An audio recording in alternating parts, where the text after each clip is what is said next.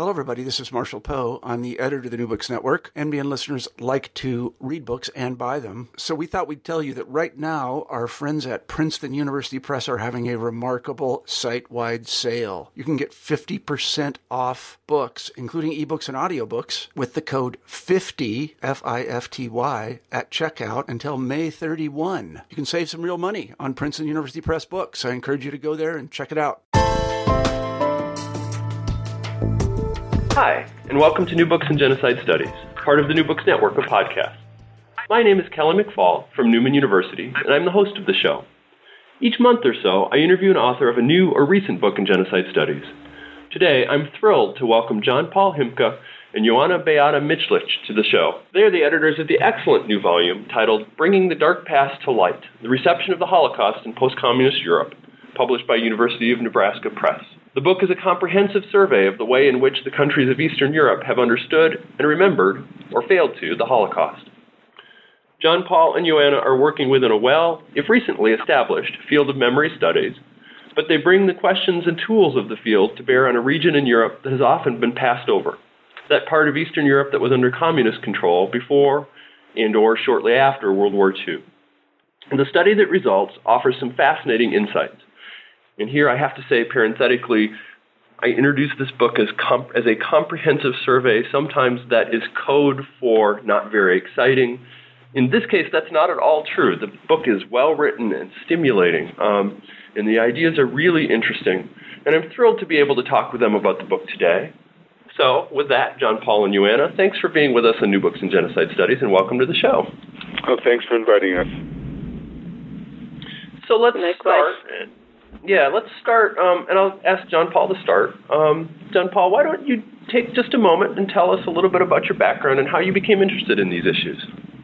Well, I'm a historian of Eastern Europe, and particularly of Ukraine, and I'm in fact of Ukrainian ethnic origin. I've worked on various topics over my academic career, 19th century, Habsburg, Galicia, where a lot of Ukrainians live. I've written a book two, on Last Judgment, iconography, various things on religion. And but for a long time, I also, in a sort of dilettantish way, began to collect material on Ukrainians in the Holocaust. And what sort of spurred me was totally different versions of what happened that circulated in the Jewish community on one hand in Canada, and on the other hand in the Ukrainian community.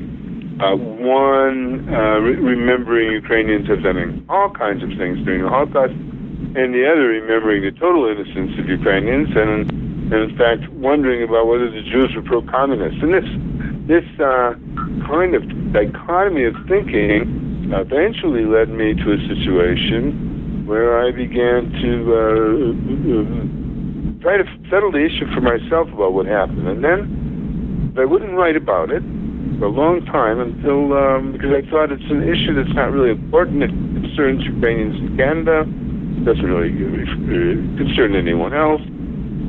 But then when Ukraine became independent, and then when it took a more nationalist direction, I realized that this was not some kind of personal issue to figure out, that it was in fact a larger issue, and that other people were figuring out. The neighbors came out in Poland. It was in a big debate, and I began to talk about these things at conferences, ran into Joanna, and the rest is history in both senses. Joanna, I'm going to ask you the same question, and I should pause just a moment and tell the listeners that Joanna is being very generous with her time today. She has a cold, and so her voice probably sounds a little bit different than it ordinarily does. So, Joanna, why don't, if you don't mind, answer the same question. How did you become interested in the subject? Sure. So, to start, I'm like John Paul.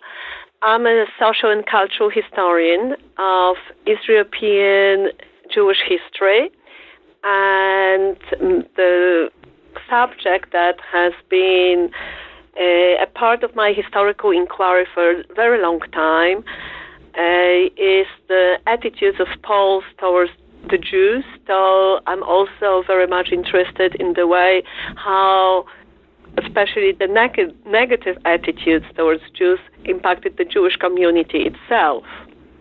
And when I began to be interested in this particular subject of the memory of the dark past that doesn't pass away, in Poland, this was actually perhaps a trigger and a reason why I wanted to pursue the subject to a different level. I'm sure that many members of your audience have heard about the very slim book written by Jan Thomas Gross, Neighbors, that triggered in Poland the longest-lasting and the most emotional debate on any political, historical topics in the post-1945 period. And soon after the debate began, in 2000, I was asked to conduct an analysis of all the parties involved in this debate.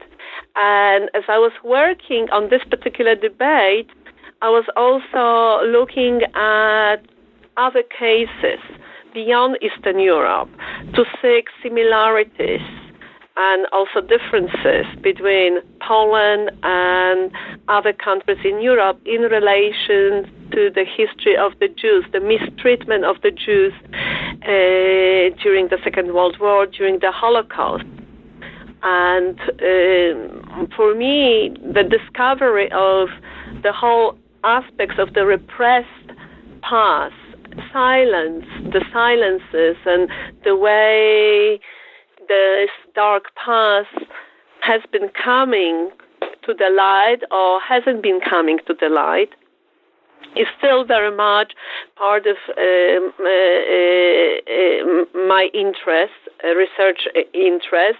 But I was very fortunate to meet John Paul in one of, I think, Lessons and Legacies conference.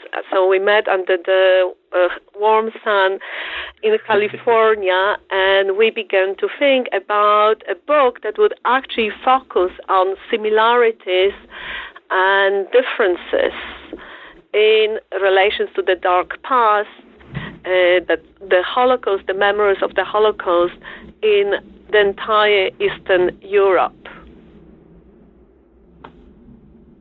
Talk about this concept of the dark past. Can you say, Joanna, a little bit more about why you chose that for the title of the book and what exactly that means?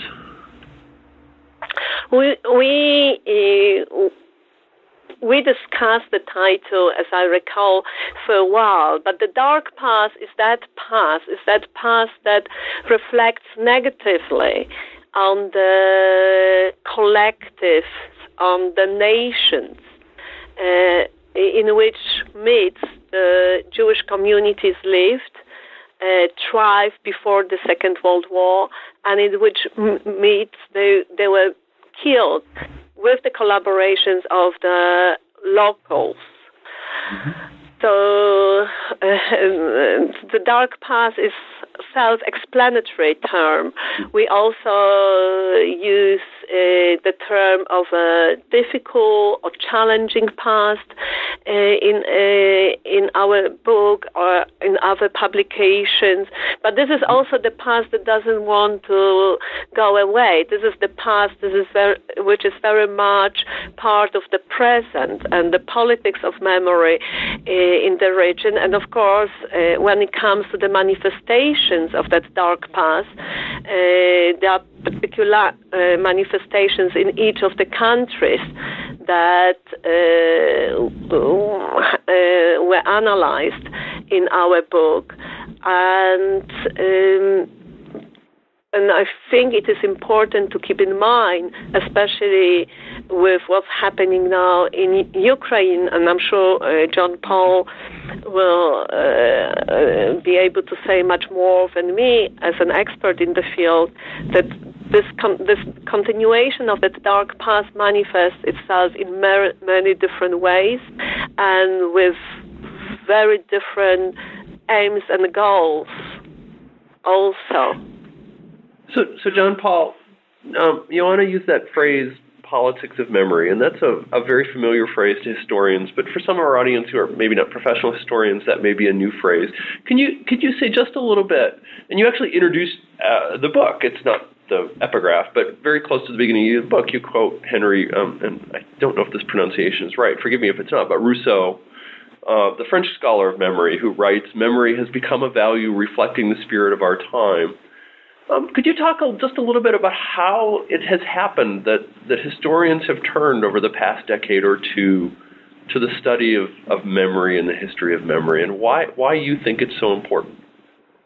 I think they turned to it as part of what was called the linguistic turn, or postmodernism, and the understanding that nationalisms and a lot of identities were in fact constructed.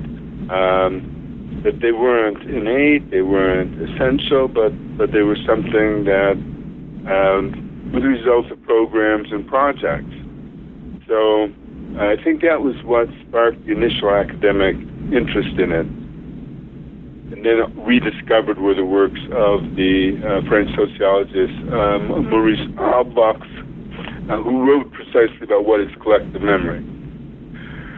But in our own age, we see a lot of deliberate shaping of social memory, not only by boards of education, but by institutes specifically devoted to describing and formulating the national memory. So there are institutes of national memory in Ukraine and in Poland and in Slovakia, and these places try to say, well, this is what it means to be Polish, or this is what we have suffered usually, and then these filter into educational programs, sometimes outside the school system. Very much, you can see the politics of memory involved in Putin's Russia, where it's actually a felony to say anything bad about the Red Army during World War II, so that the memory of the World War is kept sacrosanct, so that this is becoming more and more a part of, I think, world politics, or we're more conscious of it, because, in fact, if you look at some of the Palestinian and Israeli conflict, that, too, is about what happened. And each of them tells the story of their situation, how they got to where they are, and the memory is totally different. So I think what's happening is we're more conscious of the formulation of the idea of who a particular group is. That particular group doesn't just inchoately emit some kind of vision of itself, but in fact there are people who are shaping visions and experiences which are shaping visions of identity and belonging. So, right, John Paul, then I think it's fair to say that this focus on the way in which the Holocaust has been remembered and politically constructed was probably first, historians and others concentrated first on countries in the West about this. I think that's fair to say. Does that mean that the way in which the West memorialized and remembered the Holocaust has become some kind of template or measuring stick for comparison? Was this an issue for you when you tried to think about Eastern Europe and remembering the Holocaust? I'm just wondering to what extent that's an issue. Yeah, it's a major issue. It's a major issue because America and the West were thinking about the Holocaust, although they themselves hadn't directly on their territories experienced, many of them at least, like America certainly had no experience of the Holocaust. And it was very easy to work out a high moral ground on that issue, particularly because America had fought on against the Nazis from 1941 on, and there was, I'm just losing my track of thought here. So it could be done in this kind of vacuum. Plus, Jewish refugees and survivors of the Holocaust moved to places like America, particularly America, and Britain as well. And they kept alive their memory, at first in the family, at first in local communities, and then more and more in the public eye. While in Eastern Europe, the Jews had been, well, to a great extent, murdered or expelled. In Poland, at one point, there were only a couple thousand Jews left in the country. So they weren't keeping that memory alive and certainly not bringing it into public space. They were a vulnerable minority. So in the West, before the fall of communism, which was absolutely silent on the issue, people developed movies, thoughts about the Holocaust, which in fact were not entirely appropriate when it came to Eastern Europe, or at least not very digestible when it came to Eastern Europe. We think of it as a moral touchstone. Eastern Europe did not like to think of it as a moral touchstone. So this division, this development of the Holocaust as the most important event that occurred in the West was very hard to accept in Eastern Europe. I think the hardest, if I might to inject something here at this point, I think, of course, the hardest part for the Eastern Europeans to accept is the notion that the Holocaust is the central event in the 20th century, the central event in the history of the Second World War. And, of course, when we actually look at the development of memories of the Holocaust in both Western and Eastern Europe, we can also see some parallels. The suppression, the negligence of the memories of the Holocaust and the local collaborators in France, for example, has been going on for a while in France, too. So the same issue, I think, goes for countries such as Netherlands or Belgium. Each of the countries have its own dark past in relation to the Jews. But because of the different political environment in which actually this difficult narrative of the dark past could have emerged earlier than in Eastern Europe. So these notions on the debate about the dark past in Western Europe, in some of these countries, are much more advanced. And, of course, we have to keep in mind that each of the countries have its own dark past. And yet, when I, for example, read the responses to the American historian Paxton, who was the trigger, the main historian, the vector of memory, who was digging into the difficult French past, the Vichy past, the negative responses in some ways reminded me of the negative, critical responses to Jan Thomas Gross on the part of the right-wing conservative Catholic circles in Poland. He, of course, the differences between the two was that Paxton was an American, whereas Jan Thomas Gross was also a Pole who lived outside the country, and yet the key accusation was that these people, these individuals, in both cases, they don't know anything, and professionally, because of the education, etc., they are not capable of understanding and portraying the right history. So they are committing some kind of a crime against the, in case of Paxton, French nation, and in case of Jan Gross, Polish nation, Polish national past. Yeah, let's talk about Poland for a minute as a case study, and for those listeners who may not have made the connection, Jan Gross is the author of the book Neighbors, which each of both John Paul and Joanna referenced at the beginning as influential in their thinking about this. And so let's talk about Neighbors, but to set up the context, how do the Poles understand, and probably this is directed to Joanna, how do people in Poland think about the Holocaust during the period in which Poland was communist? In case of Poland, and that's also the case of other countries that our contributors to the book analyzed so superbly, what you see that in case of Poland and other communist countries, the key narrative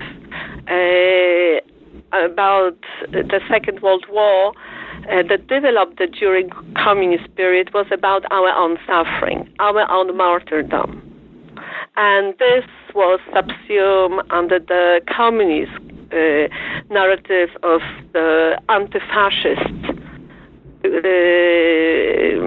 fighting the fascists, and all the victims were the victims of fascism. And the Holocaust, the genocide of Jews, was not actually acknowledged for its specificity. And in the case of Poland, of course, during the 50s, 60s, and 70s, the key narrative was about the 6 million Poles who were killed in the Second World War. And of course, the Polish Jews, the 3 million of Polish Jews, were part of that narrative without actually stating that there were Polish Jews, that there were Polish citizens, and of course any discussions of the dark past, that many of the citizens were also targeted and mistreated by members of Polish community, were out of the question for discussion at the time. Of course, by the late 1960s, when Polish communism, the Polish socialist state, became more and more nationalistic because of the change of the political elite, the Moczar group, the partisans, when they took over, this narrative of this key narrative of the Polish suffering of the became tinted also with anti-Semitic pronunciations, because sadly there was also realization that the West does not accept that narrative, that the West recognizes it as a false. And as in the West, some of the accounts of the Polish mistreatment became more pronounced in the public. This is not to say that they were historically correct either, but this is perhaps the subject for another conversation. And what happened as a result of that kind of dichotomy of that the Poles are the bad guys. This was the key narrative that was formulated in the West, whereas the Poles in Poland perceived themselves first and foremost as the good guys. With the developments of the late 1960s that also resulted in the communist purge of Polish Jews from the Communist Party, we also observe another layer another narrative coming to that actually that the Polish Jews, sadly those survivers, were ungrateful. We Poles were the good guys. We solidarized. We were in solidarity with all the suffering Jews in Poland, and not only that, we as the majority offer them help. We were the rescuers as a collective.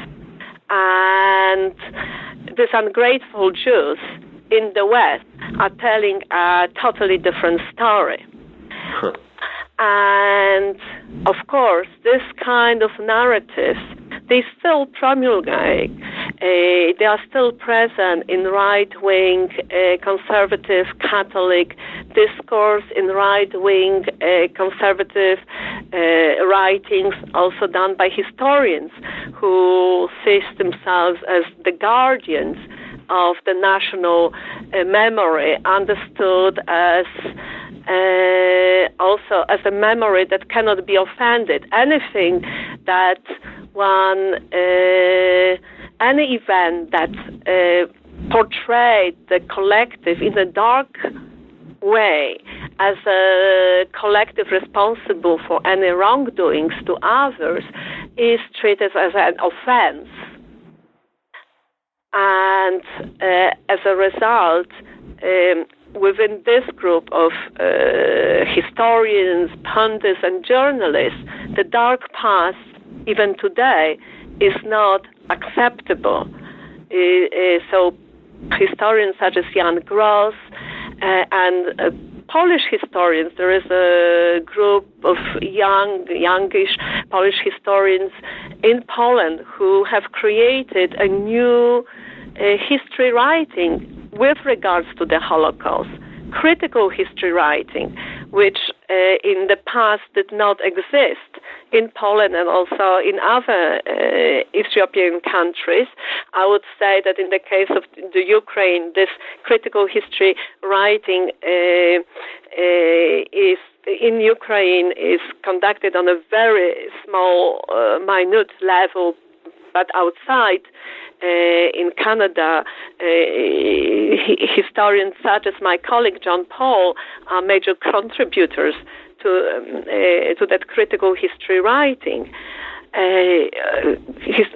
Those historians who are members of this critical history writings are involved in a very important process of archaeology of the dark past, digging out of that past, because in spite of the fact that we assume that we know everything about the Holocaust, when it comes to the Holocaust in Eastern Europe and the killing fields of Eastern Europe and the issues of local violence as well as local rescue activities, the complex relationship between various groups of eyewitnesses and Jews, and there is much more to do for us as historians. So let me follow up on that a little bit. So you use this term of renewal as part of your analysis, and you refer, I think, to that as the process of historians kind of excavating a more truthful understanding of the past and bringing that to light. How does that happen? You talk about small groups of historians. What kind of are there institutions that are associated with this? What's the kind of social structure of renewal? Or is there one? Renewal is there for sure. And of course, this renewal is also a complex process. And we can actually look at the beginning of the renewal in Poland to the time of the Solidarity, of the emergence of the first Solidarity movement. And among that Solidarity movement, there were literary scholars, poets, writers, not necessarily historians, who were urging that out of social, political, and moral necessities, we Poles have to actually look back at our past and acknowledge that we were not only victims, we were not solely victims in the Second World War, but also we were responsible for mistreatment of Jews. There are some aspects of the history that we don't want to look at, and we have to, in order to become a fully democratic nation in order to become a member of the community of European nations. So out of political, social, ethical, moral necessities, this process began. And the great contribution to that process was done with, lies with, not only with historians. So there is a wide group of individuals and milieu, sociologists, anthropologists, literary scholars. The renewal process, if we talk about the crystallization of that renewal process, somehow we should also trace it in the cultural vectors of memory, in poetry, in films. And that process began earlier, during the dark years of communism, where any discourse on the Holocaust, the dark past, was not permitted. So we know of films and that were produced before 1968 that dealt with difficult issues of. One of the darkest aspects is as Polish history is concerned, is the indifference and hostility towards Jewish fugitives during the Second World War, during the Holocaust. And there were numbers of films that dealt with that process, and yet they were not aired till the late 1990s. They were made. So that we have to keep that in mind. That that there were some triggers of that renewal earlier, but they could not actually. The renewal could not have happened under communist regime. Only once the communist regime was gone, that process of renewal could have begun. And the renewal is actually taking place. It is a dynamic process. It is not a static process. With John Paul, we actually talk about two key stages.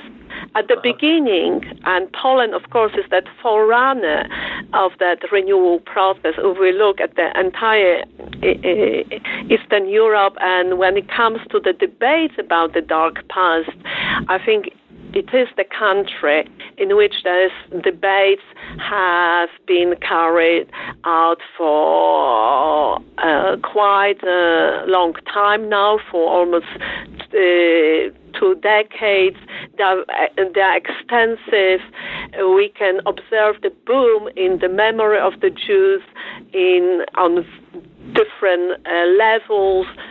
We observe a continuity of the engagement with the dark past on the part of historians who are still conducting important research on pertaining to the local histories, regional histories, which are very important. The engagement of filmmakers. I'm sure Aida is one of those films that might be known to the American audience about the difficulties of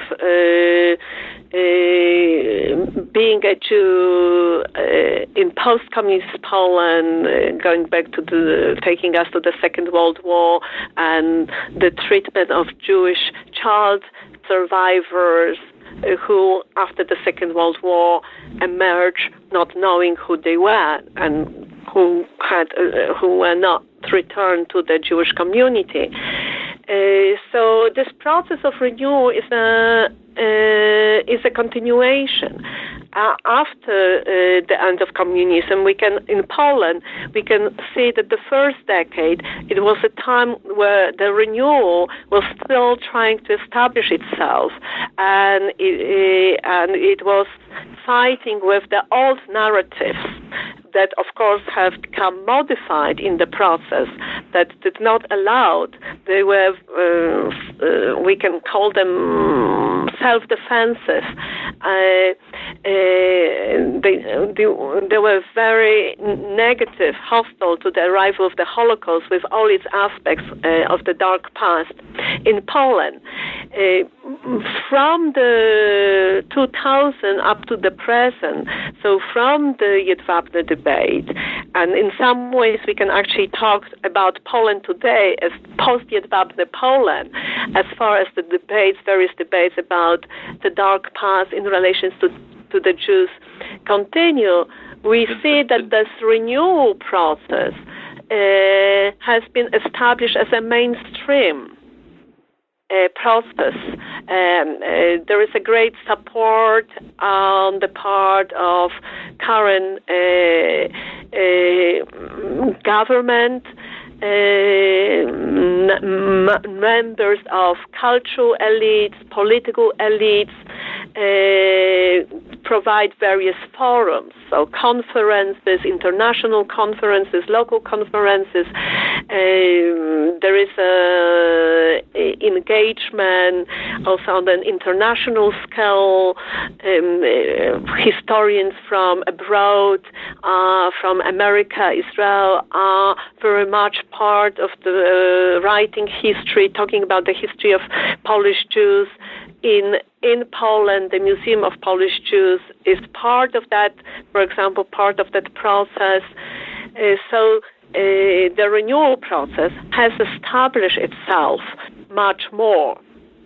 But this process still continues. We should not think about that renewal as a completed process, that everything that had to be achieved in terms of digging out the dark past and integrating that dark past into national history, into national memories, has not been achieved yet. Because one stage is to get to know that past, and the next stage, what do you do with that past? And the issue of integration of that past into national history and national memory is the crucial one. And Poland seems more advanced, once again, in that second stage than other East European countries. So that's actually, thank you, that's a perfect lead-in, because John Paul, if Poland is more advanced, at least reading your essay, it seems to me that the Ukraine is less advanced than many countries in this. How do Ukrainians remember the Holocaust, and why do they do so in the way they do? Well, the problem is that the main Ukrainian perpetrators of the Holocaust, which was the Organization of Ukrainian Nationalists and their armed forces, the Ukrainian Insurgent Army, are also considered national heroes by Ukrainian nationalists and by many patriotic Ukrainians, and I would say by most of those who identify themselves right now in Ukraine as Ukrainian. Now, of course, it was the Germans who were the driving force and the main personnel that actually killed the Jews in Ukraine. But the Organization of Ukrainian Nationalists were involved very heavily in the pogroms that occurred in summer of 1941. Then they infiltrated the police, the German police, and in that capacity helped with the murder of hundreds of thousands of Jews, really, although the Germans did most of the shooting. And then the Ukrainian Insurgent Army, even when it was revolt against the Germans later, after in mid-1943, systematically killed Jews as the Red Army approached. So, and this entire history is denied by most Ukrainians, even though I think any scholar would see that the matters here constitute incontrovertible facts. Uh-huh. So divided country, and it has been a divided country for a while. Ever since independence, well, actually for a long time, it has been divided in its attitudes. The West has been more nationalistic, and the East has been more open to, let's say, Russian culture. In elections in Ukraine, generally speaking, in the past, they were highly contested, and they're sort of like American elections in the sense that there were totally opposed views, and the country was split between let's say not Republicans and Democrats, but really between two separate identity projects. One is sort of Western Ukrainian identity project, at which Ukrainian language, Ukrainian ethnicity, and the nationalists, including the wartime nationalists, were the main sort of heroes. And then another group that was like Russian-speaking, more not an exclusivist kind of nationalism at all, and looked at the Red Army as the major heroes of the war. Neither side likes to talk much about the Holocaust to begin with, but the Westerners in particular don't like this theme. So, and at different elections, one side or the other would capture the parliament and the presidents.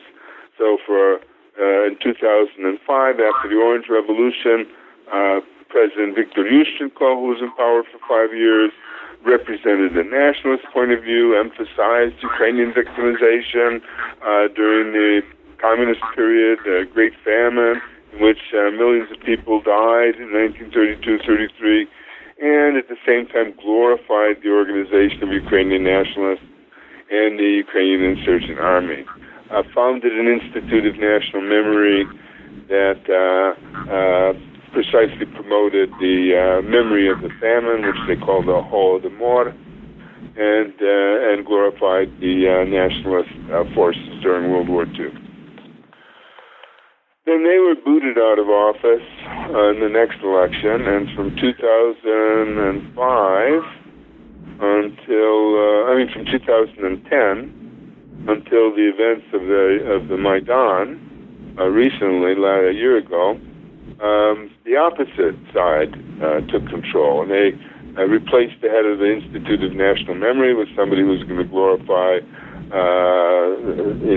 the Red Army during the Second World War. They put certain, they didn't promote at all the study of the famine. And then a year ago, in February, the forces of the West overthrew the government that had been more pro-Russian and put in a real hegemony of this sort of nationalist vision of Ukraine.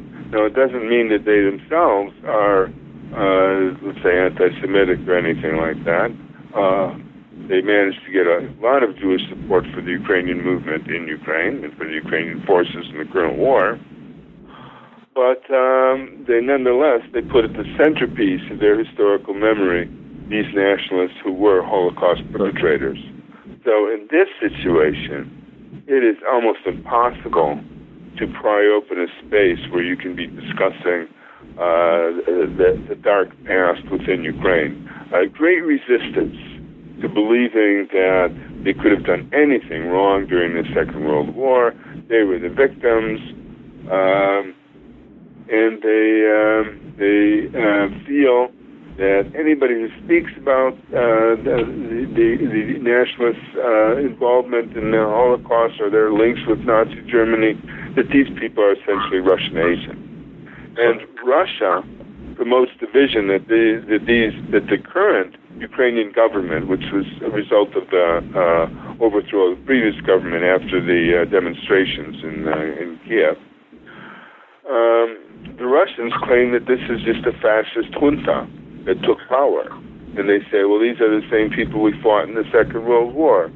They say, well, they have the red and black flag of the Ukrainian nationalists. They have pictures of the leader of the Ukrainian nationalists, Beata.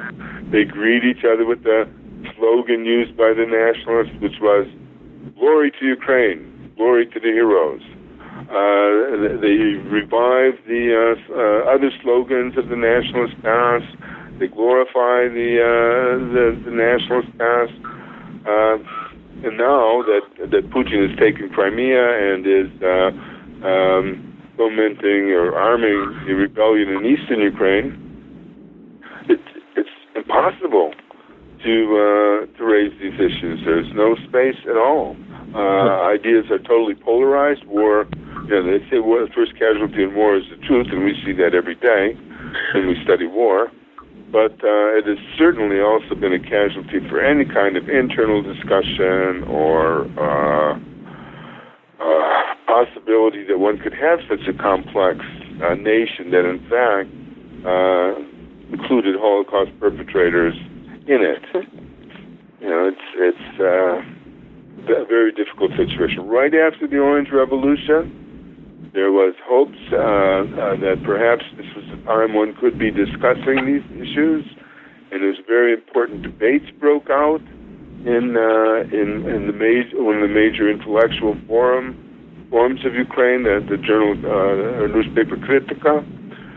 But since then, it has been retrenchment, and now the Minister of Education in Ukraine is, in fact, a nationalist and a person who has consistently defended the nationalists and attacked the people who have ever criticized them.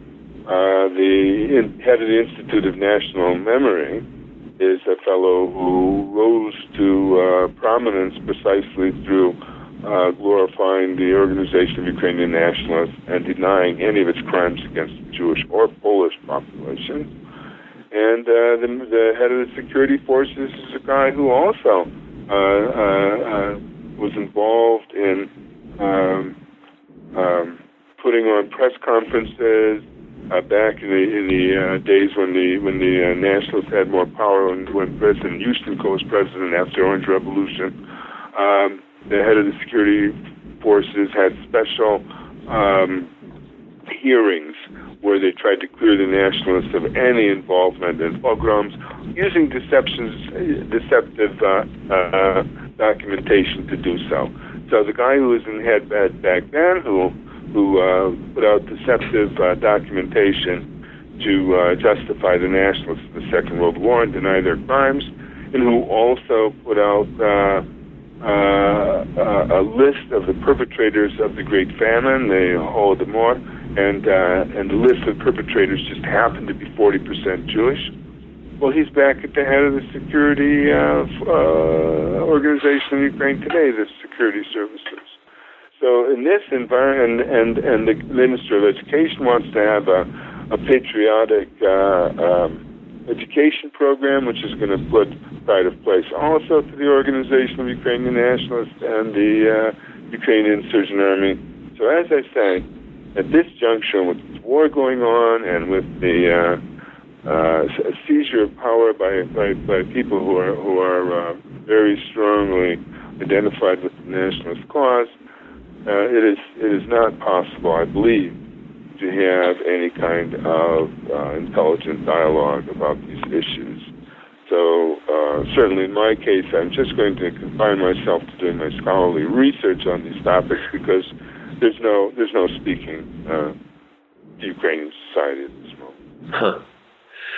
Well, so in some sense, we've got the ends of the spectrum, and we clearly can't devote equal time to all of the essays in the book. And I just suggest to listeners that they're all very interesting, and it's well worth picking up the book and looking at it and reading it. But I would like to ask you about some general kind of themes and conclusions. And I'll start out with one of the points that Omer Bartov makes in his conclusion.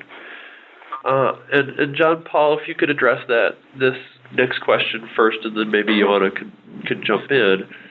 He points out that the memory of the Holocaust is often used instrumentally in Eastern Europe. How might Eastern Europeans try and use, or how do some Eastern Europeans, not all, use the memory of the Holocaust as a way to get or to achieve other kinds of goals? Well, the classic example is particularly during the wars of the Yugoslav succession. There's when the collapse of Yugoslavia in the 1990s. The Serbians would point to the Croats and say they were fascists during World War II. They had the camp at Jasenovac, where they killed Serbs and Jews. Serbs and Jews are sort of the same kind of people. We've been victims of history. We have a lot of solidarity. Serbs are innocent of the Holocaust, and the Croatians committed it. So that's a classic case where you say your neighbor did it, I didn't do it, and the neighbor just happens to be your enemy in a conflict. So I would say that's a way that's how it's instrumentalized the most. But instrumentalization of the Holocaust is also something that Israel does. Yes. Yeah.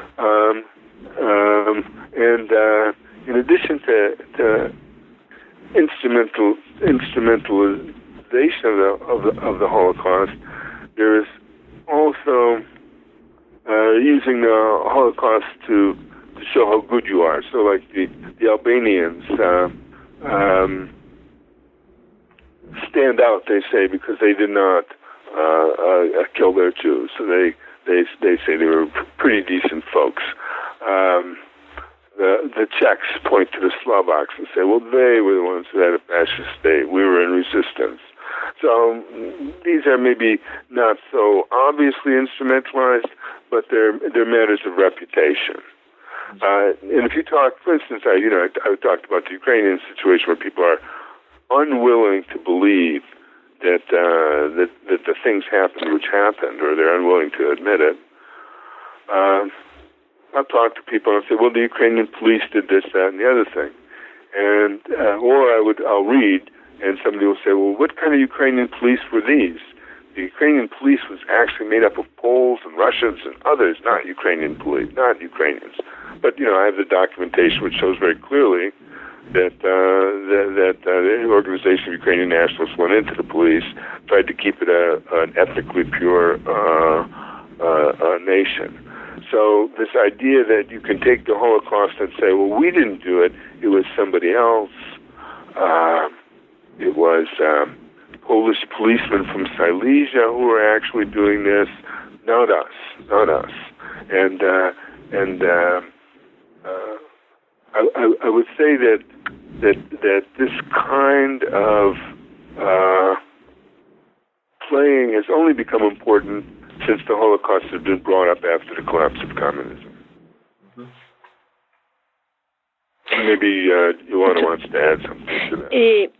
What John Paul discussed are two key aspects of this instrumentalization of the Holocaust, and you can see that actually they have two different purposes. Because in the case of Ukraine, in the case of Serbia or Croatia during the Yugoslavian wars of 1992-1995, the Holocaust was used in order to accuse the other guy of wrongdoing, to suit the current political means. We are the good guys. Look, these guys are like the Nazis, and they also did something to the Jews, whereas we were the saviors of the Jews. In the case of Albania, or in the case of Bulgaria, the instrumentalization of the Holocaust goes the other directions. The purpose is to show each of these countries in a good light.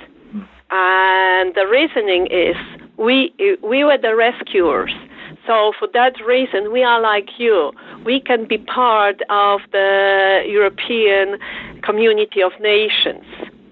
We are as democratic as you. So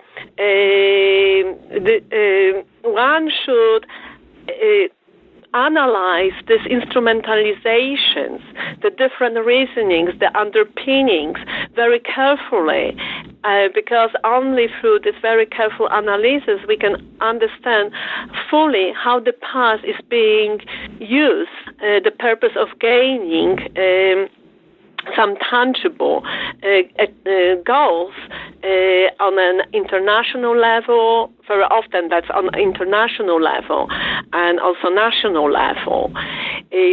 Another aspect of instrumentalization that we observe throughout Eastern Europe of the Holocaust, and this takes us also to another aspect of that battle between the Holocaust and the Red Holocaust, because that's the key also narrative that emerged after the end of communism in Eastern Europe. We all Eastern Europeans, we were the victims of the communist system.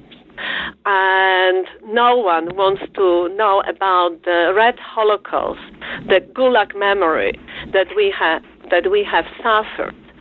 And in relations to the Holocaust, there is a very sinister use of it in arguing that we actually suffer much more and for much longer than the Jews. And in case of the Jews, there are key aspects to this narrative about that actually could also be called a competition over suffering, martyrdom, which is one of the key patterns. But this narrative is tinted with anti-Semitism, and one of its layers actually is very much about the fact that even if we did something to the Jews, in the form of Judeo-communism, have done much more to wrongdoing to us. And for example, in the case of Poland, this narrative, of course, is not the post-1989 invention, and of course we can trace the origins of such narratives back to 1945 or even early, before the end of communism. And Judeo-communism as an anti-Semitic trope goes back to the 19th century. Its crystallization.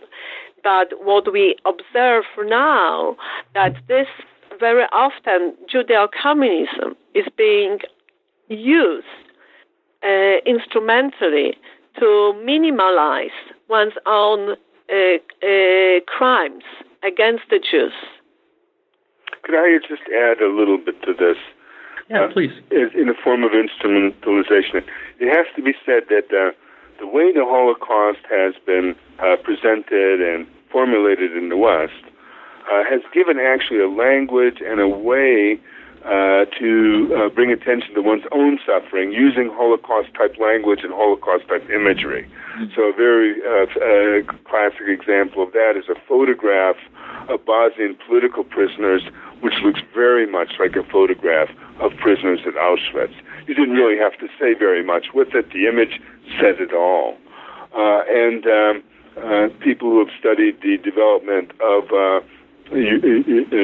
Ukrainian, say, memory politics around the famine, you can see that in the diaspora in Canada and the United States, Ukrainians took a great interest in the famine precisely at the same time that the Holocaust was becoming more and more important in American public life.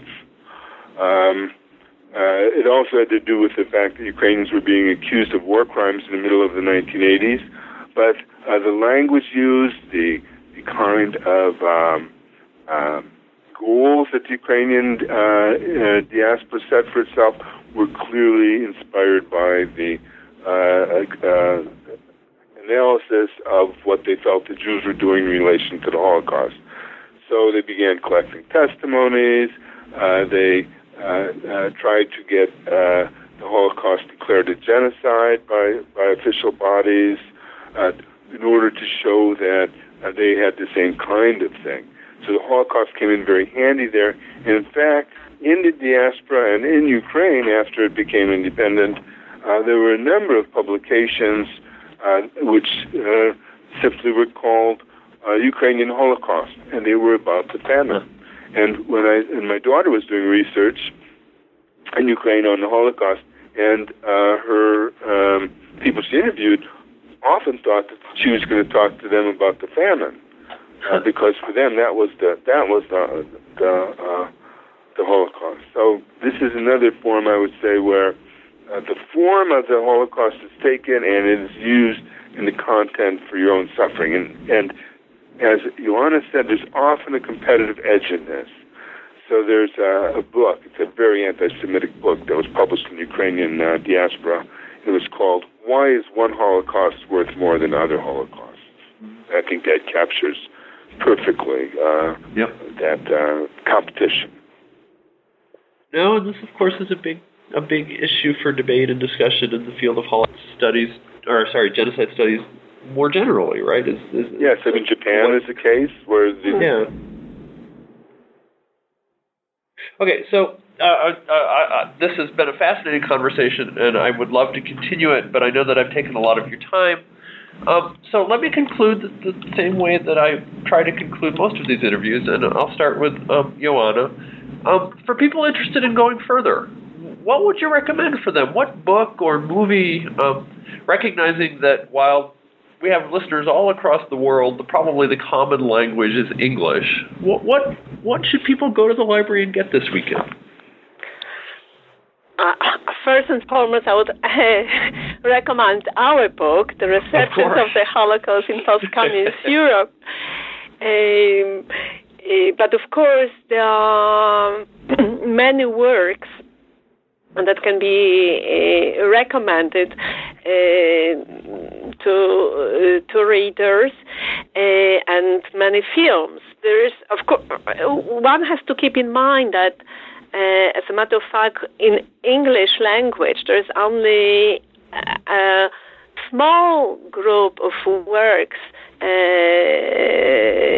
that deals with the problem. That actually we also have an enormous amount of works that actually are not so known, that deals with these problems in Polish and other languages.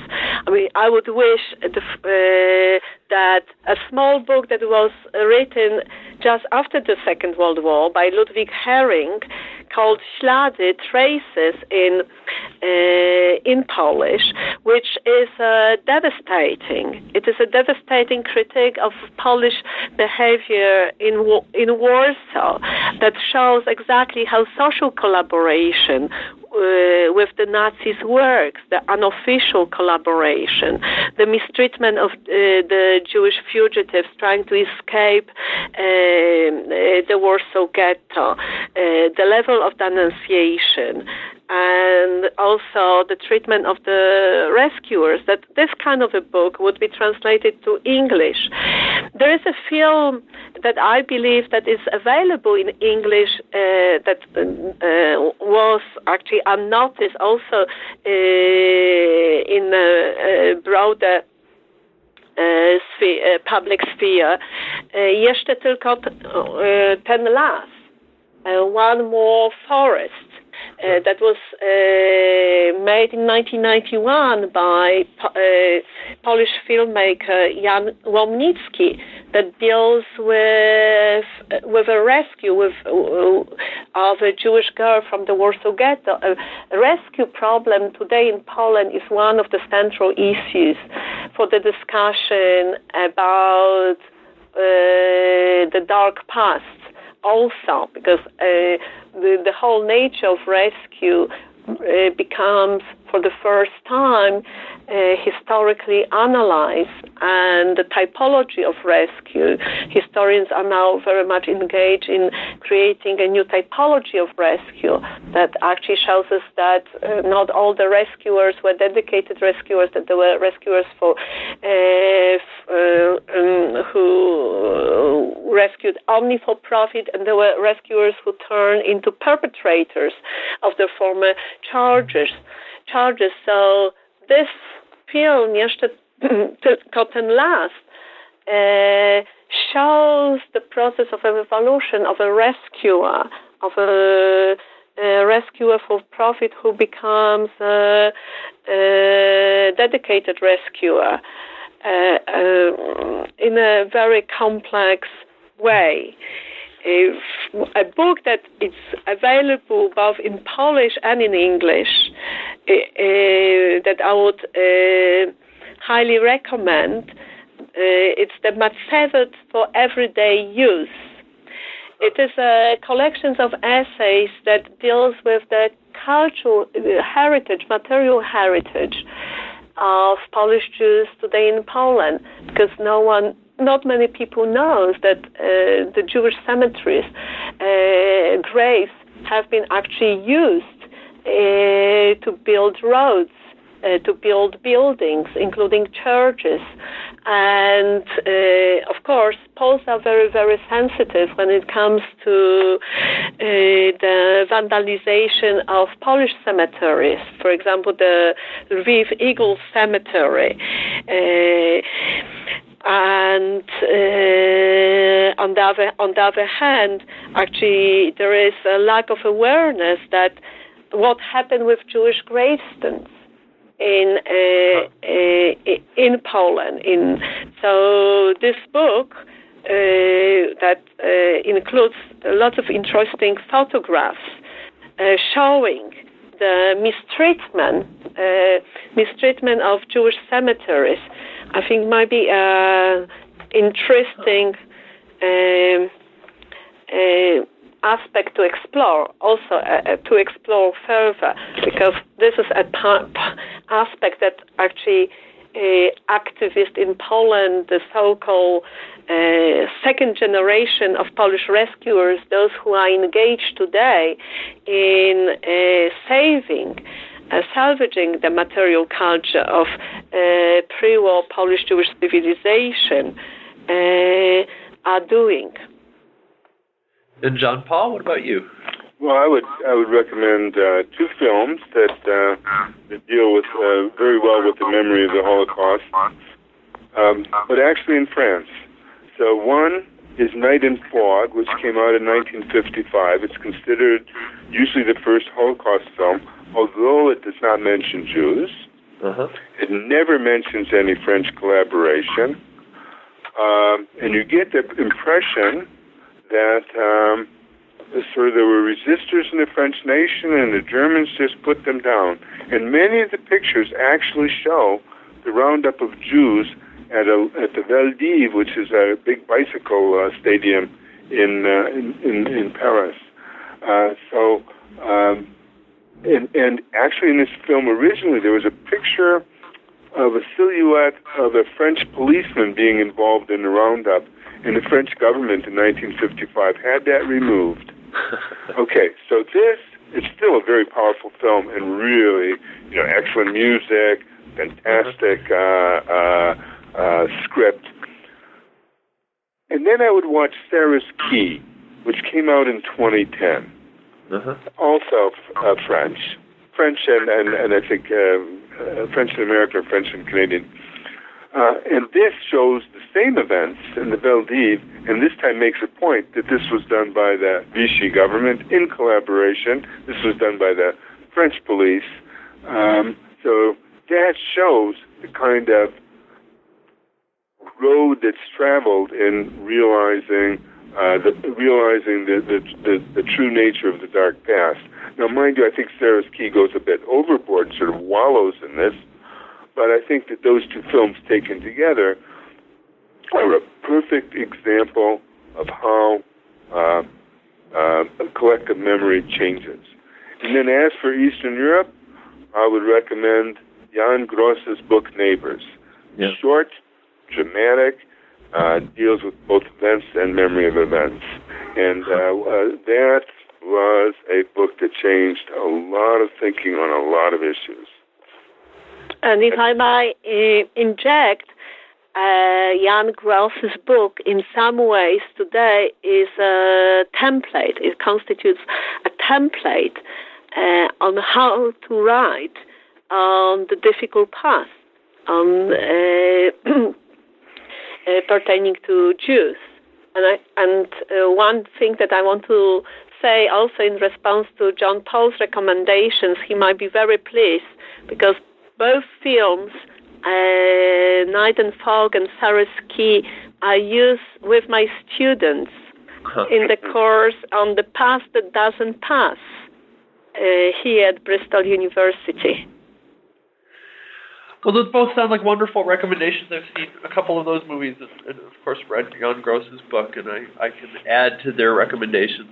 So we all have our marching orders for the weekend. I don't know about where you all are, but here in Kansas, it's supposed to be cold and wet, and so people will be happy to spend some time in the house watching movies. But we have to cut that off now, which kind of makes me sad. And so here I'll just, again, suggest to listeners that the book is well worth reading. And I encourage you to go out and get it and learn a little bit more. But for now, Joanna and John Paul, thank you so very much for being on the show. We appreciate your time. We were glad to do it. Excellent. And hopefully somewhere down the line we'll get a chance to talk again. Okay. All right. Bye-bye. Thank you very much. Take care. Bye-bye. Bye-bye. You've been listening to an interview with John Paul Himka and Joanna Beata Michlic about their book, Bringing the Dark Past to Light, The Reception of the Holocaust in Post-Communist Europe. If you enjoyed this interview, you can listen to previous podcasts through iTunes or from the webpage for New Books in Genocide Studies, part of the New Books Network of podcasts. I hope you'll come back next time when I'll talk with Fatma Müge Gürçek about her book, Denial of Violence, Ottoman Past, Turkish Present, and Collective Violence Against the Armenians, 1789 to 2009. In the meantime, thanks for the download and have a great month.